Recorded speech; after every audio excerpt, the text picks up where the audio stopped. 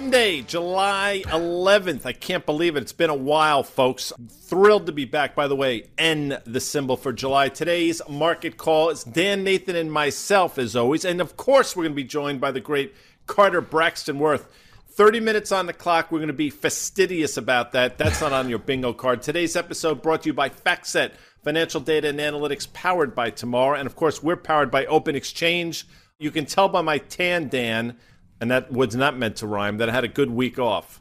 Yeah, you did. All right, so talk to us a little bit about this guy. You left, right? We were talking about how the broad market, at least the stock market, was kind of limping into the end of that Q2 here. We knew that kind of July, you turn the page, we're going to get a bunch of June economic data, and then we're going to get into Q2 earnings season. And, you know, it's funny. There's been a lot of back and forth. We've been talking about kind of how to play this thing. I think right before you left, you know, you thought we'd get a bit of a rally. I think the S&P rallied off the lows, maybe 8 or 9%, but it kind of petered out. It was like, it didn't have the same feel as it did in late March or the one that we had in May or so. So it feels like the rallies are getting less kind of convincing, if you will, off of lows. No question. I thought, again, for emphasis and just to go back in time a little bit, you know, I thought the week in the end of June, basically, that quarter end week, I thought we'd see a rally, and I thought that rally would continue on a shortened week, 4th of July, and I thought we'd be trading somewhere around 4,100 by this time in July. Well, that didn't happen. I think we got up to, 39.30 or something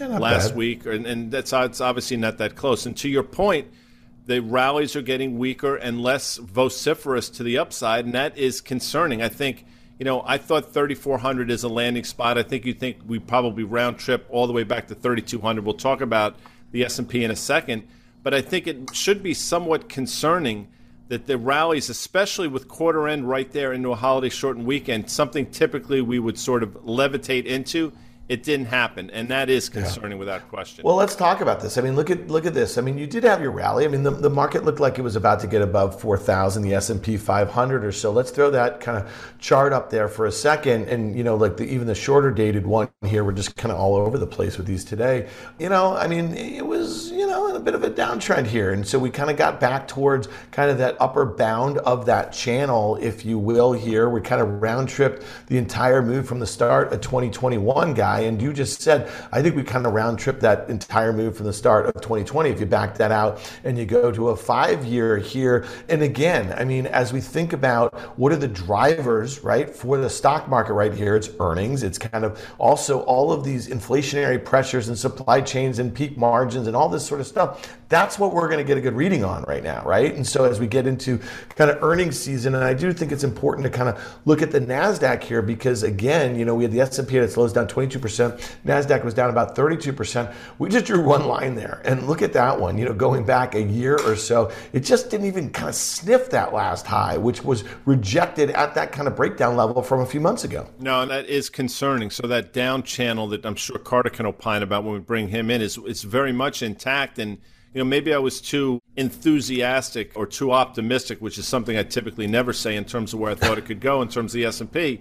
But here we are. So you have to try to figure out, you know, how this thing is going to trade. Now, the next catalyst, people will talk about inflation reading, Fed meeting. I think the next catalyst, in my opinion, it's got to be in the form of earnings. Not necessarily, Dan, what companies say about this quarter or the quarter they're reporting on, but in terms of the guidance they're going to give, because I'm hard-pressed to believe companies will be pretty enthusiastic going forward. And I think you're going to see really tempered guidance going forward. Now, the question you're going to ask correctly is that in the market already? My pushback would be, I don't think so.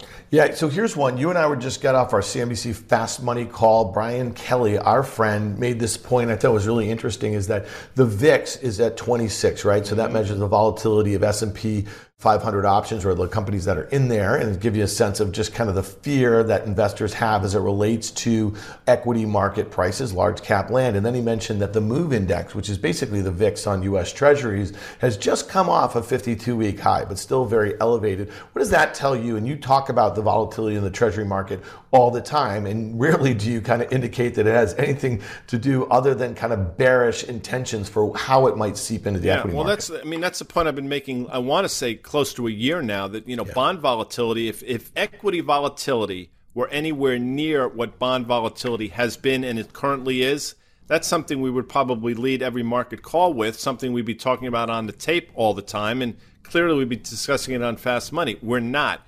Yeah. Now, I'm not quite sure why that is. I think at a certain point, bond volatility almost by definition has to sort of temper a bit, but I think equity volatility is still too cheap here. I'm not really sure what people are looking at, but listen, when I was away, I think 10-year yields, you can speak to this, went to 275, and that was a level that we had talked about the week prior on Market Call. It got to the levels we thought, and then seemingly 2 days later, we're back above 3%. And I know you've talked about this inverted yield curve, which I think is concerning as well. So everything to me points to more volatility in equities, yet for whatever reason, we're still sort of mired in the mid to upper 20s. Well, it's not just you calling for that. BlackRock warns against dip buying as high volatility era dawns. And I think this is interesting. Largest, institutional money manager by assets here. They are saying we are braving a new world of heightened macro volatility and higher risk premia for both bonds and equities. The Federal Reserve, for one, is likely to choke off the restart of economic activity and only change course when damage emerges. That has kind of been your view.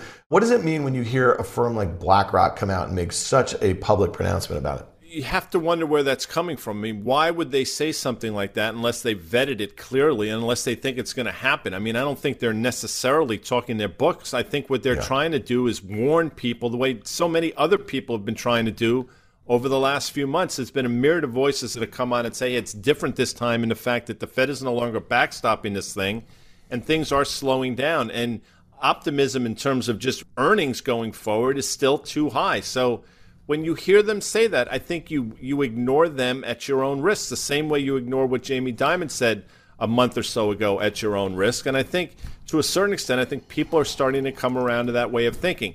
I think there's still a faction of people out there still believe, buy the dip mentality where you get rewarded for it every single time.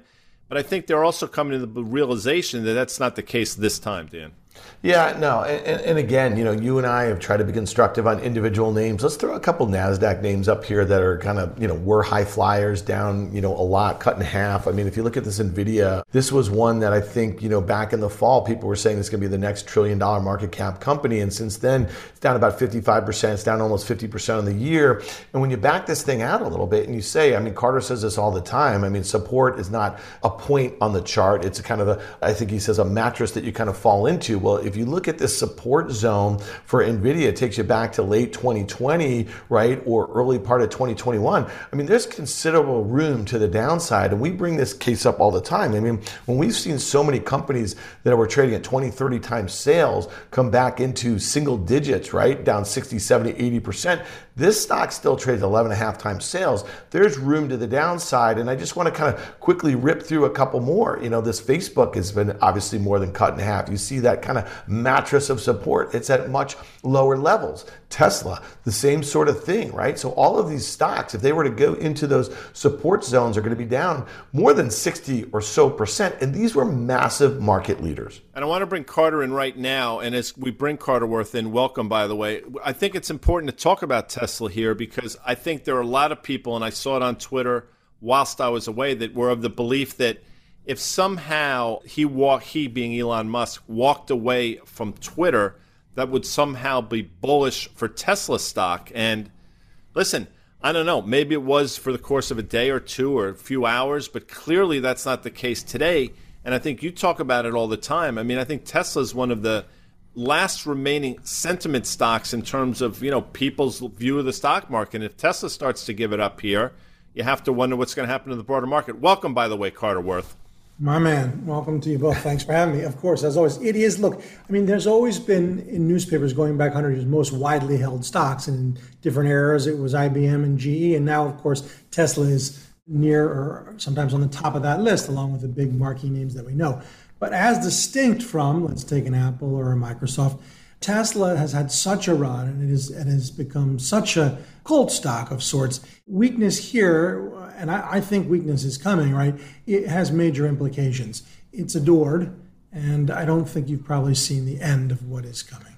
Yeah, so Carter, talk to us a little bit about, you had called for a rally. We got, 9% or so in the S&P 500 off the highs. What do you think of that rally, and is that rally over? And, I'll just mention this, on a day like today, okay, we're seeing the same headlines that we do about China and COVID lockdowns, and the thing in Europe doesn't get a whole heck of a lot better. And, the readings we're going to get economic data here, whether it means for peak inflation or not, again, who knows?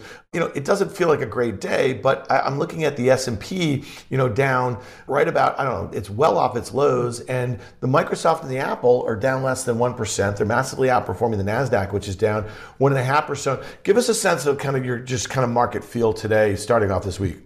Yeah, I mean, my hunch is the bounce has legs. Just to maybe put it in context, we know the sequencing has been very clear since the Gen 4 high. Drawdowns, bounce, drawdown, that's 4 of each.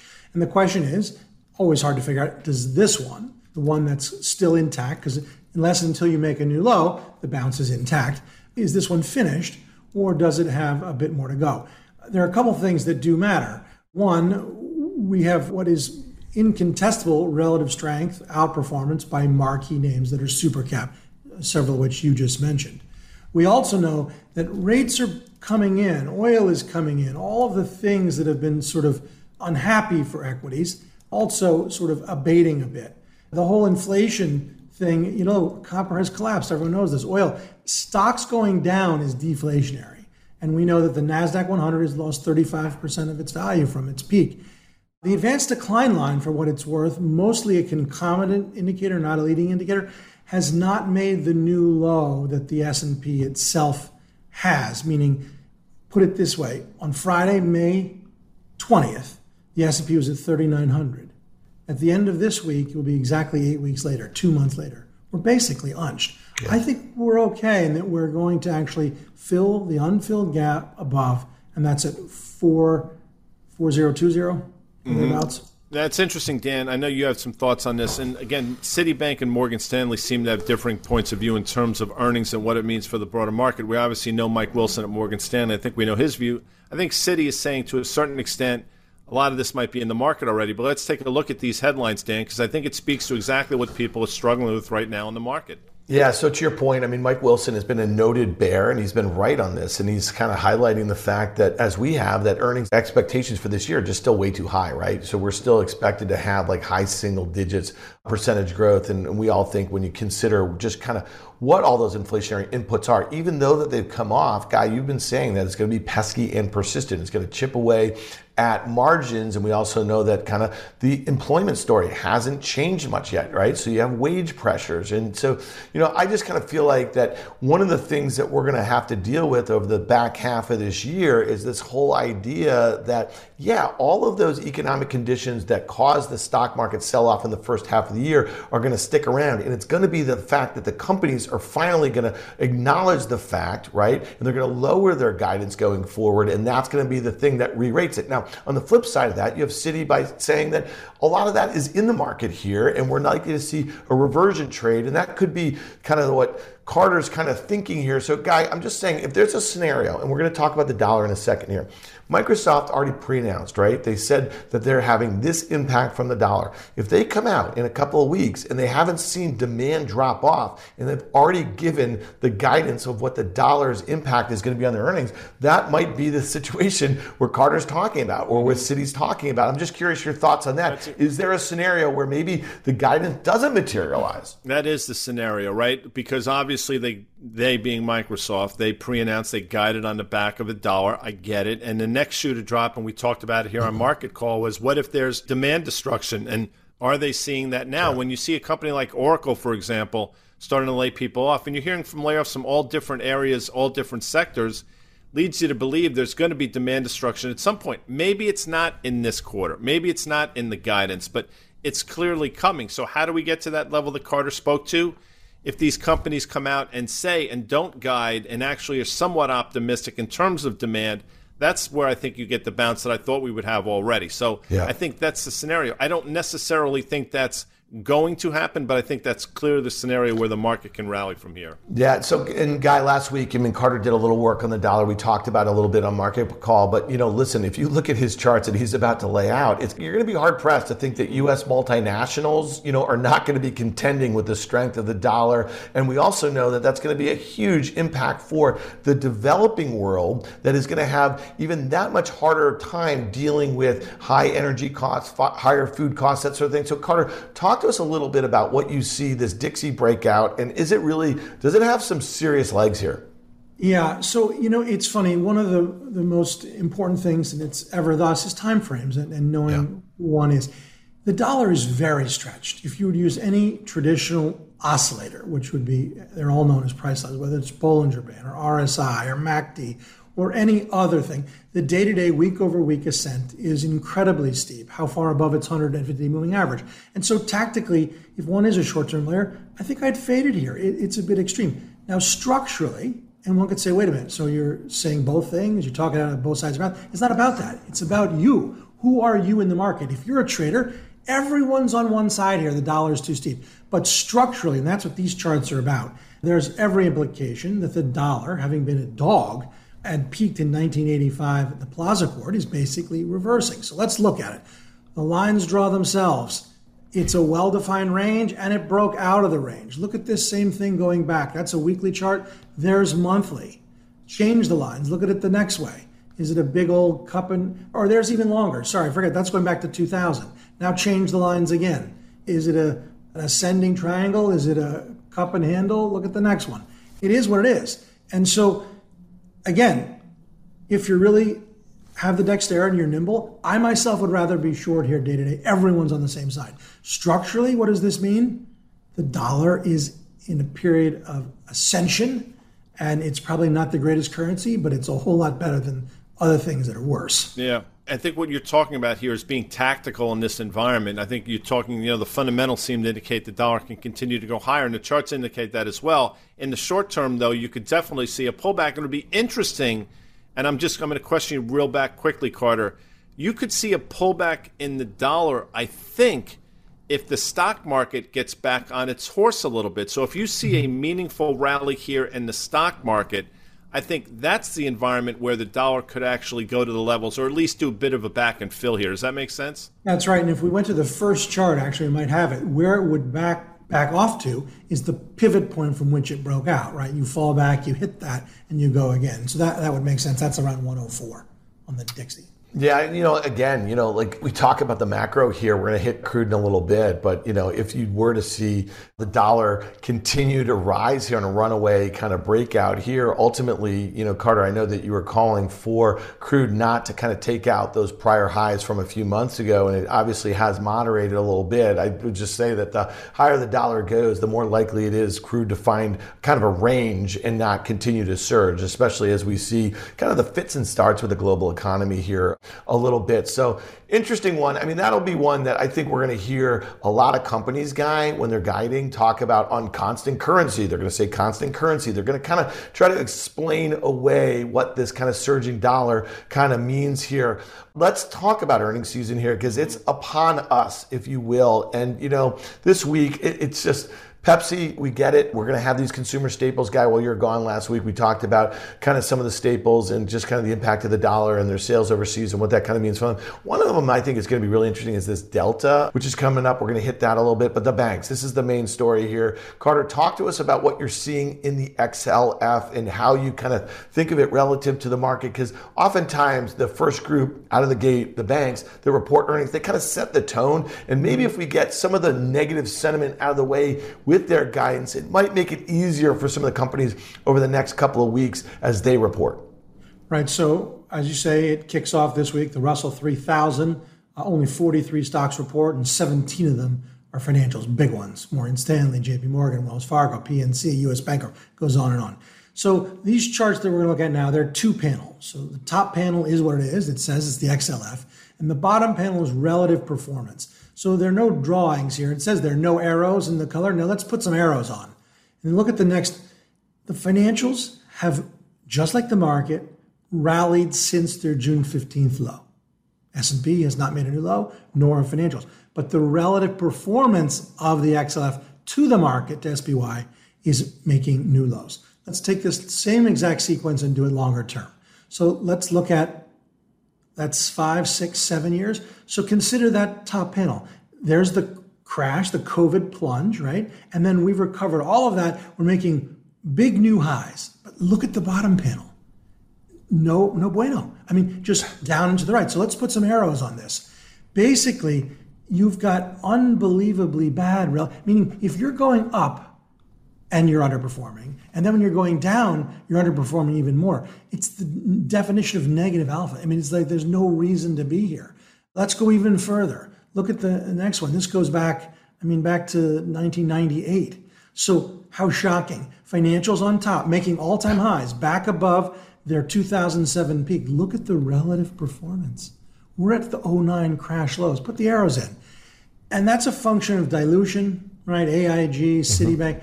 These are just not great operating businesses. There's a reason that stocks, certain broker stocks, trade at 3 and 4 PE right now. There's a reason for that. Because you can hemorrhage money. There's no guarantee you're going to make money.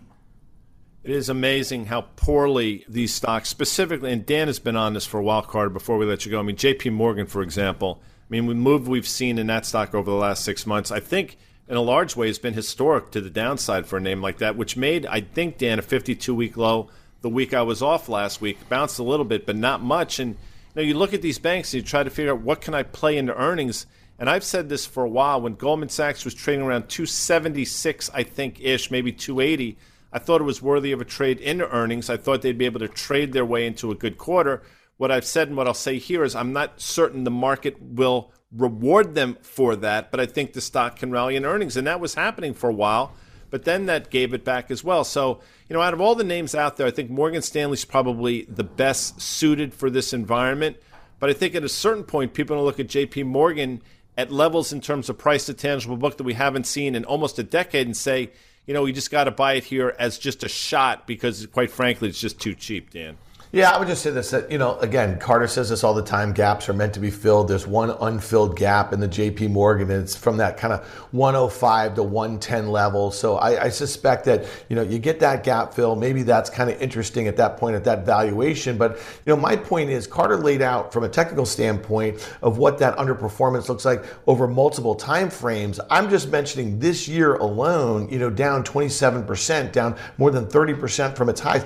The bank stocks topped out before the NASDAQ's topped out. What has that been saying about what's going on in just from a fundamental standpoint? So to me, I think that's most interesting. Carter Braxton Worth, thank you so much for joining us today. I think we'll see you later on the week. If you want to find more of Carter's work, you can find it at worthcharting.com. Carter does this really cool thing. He used that term cult stock or cult something or whatever. He's got a cult following, guy. He does a midnight video of his chart picks. So tune in tonight, midnight, baby. Worthcharting.com. It's like that show that people used to go to at midnight when they used to dress up, right? The Rocky Horror Picture Show. Oh, there you go. Maybe you could do a theme. I thought you were going to say it's like the Robin Bird Show or something like that here. No, it's not that. All right, listen. Sorry, Carter. All right, man. Thank you very much. We'll see you later on in the week. Guy, you don't even know what that is. You remember that late night thing? You don't know the Robin Bird. Google that, people. That's going to find its way into the market call bingo, and it's going to be epic. And it's not particularly classy by any means here. All right, Guy, we just mentioned Delta here. These travel stocks, we've been talking about a little bit. They've just been a mess, right? And it's just kind of the headwinds of higher energy. It's also been, the fits and starts with the global economy reflating, the China situation, Europe, shooting war over there. Talk to me about what you expect the reaction to be. Like, by the way that stock looks, no one's expecting anything good coming out of it here. And I think, look, Delta to me, and we're looking at the chart, I think it's the best, and we've said this on Fast Money, we've said it here, I think in terms of their financials, just in terms of the way they operate a business, I think it's probably the best airline out there, and I think valuation is reasonable. But you know what? You could have said that many % ago. It's not about valuation as names. It's about, what's the outlook going forward? And quite frankly, you see, they were talking about COVID outbreaks again this morning on Squawk Box, and you haven't heard that in a while, but that seemed to rear its ugly head, and I think it's top of mind for people. So although you drew the line and it looks like it's worthy for a bounce here, I just don't know. I mean, to me, you're just throwing darts in so many names, and that's the person that thought in the second half of the year, which we happen to be in right now, all these travel and leisure stocks were going to be off to the races. Well, it hasn't happened yet. Yeah. Well, we mentioned the crude oil before, and I'm just curious, when these CEOs of these airline stock, when they see crude come off like this, some of these companies hedge, some of them don't, or some doing better than others here. Would crude oil back there at 90 and kind of finding a home and having some of the volatility, would that help some of these companies kind of with their visibility and their guidance, especially with the stocks trading so poorly here? Or do you think that they just kind of want to dance around it because they fully expect, the crude market to be very volatile? And then with the backdrop of that dollar, that was the point that I wanted to make, is that earlier, when you go back to 2013, 14, 15, when, we came off of ZIRP and the Fed started raising rates or indicating they were going to, the dollar rallied a lot and crude oil got hit pretty hard. You've been on this theme, and you're spot on. I think it happened later than you thought it would happen. I think you thought the sell-off in crude would happen quicker, but I will tell you it happened fast, and it happened in a meaningful way. So you've been spot on in terms of your apprehension and continuing to be bullish of crude and those stocks. And if you just look at the underlying stocks, we'll probably talk about it on Market Call tomorrow.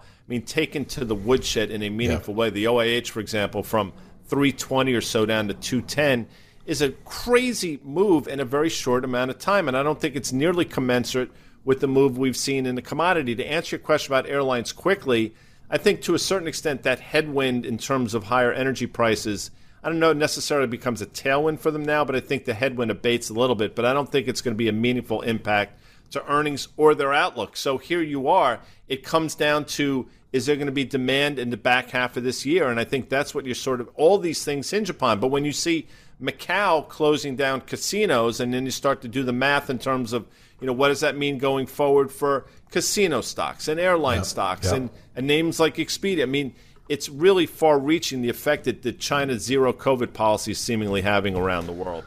Yeah, I just want to hit one other thing, Guy, before we get out of here. We started with that headline about buying the dips and just being careful about that. And I think it's really interesting, listen, I've started to pick at some stocks that I have a multiple year time horizon on, stocks that have been down at least, 50, 60% or so. And we've talked about them here. It's Meta, it's Netflix, it's Snap, some of these things. And I'm fully prepared for another gap lower. But I just want to kind of highlight one thing about, stocks that go down 60, 70, 80%, they can still get cut in half again, but they can also still rally a whole heck of a lot. Here's a Roblox. Let's just look at this one. This company, went public last year. It was one of the hottest stocks in the market, had a massive late year breakout, and then at its lows in May, from its November highs, was down more than 80%. And from those May lows, the stock rallied just last week, was up 100%. It doubled, okay? So if you're a nimble trader and you're playing that, fantastic. But if that stock were to go down and retest the May lows, that means it gets cut in half again. So the point is, stocks that go down 80%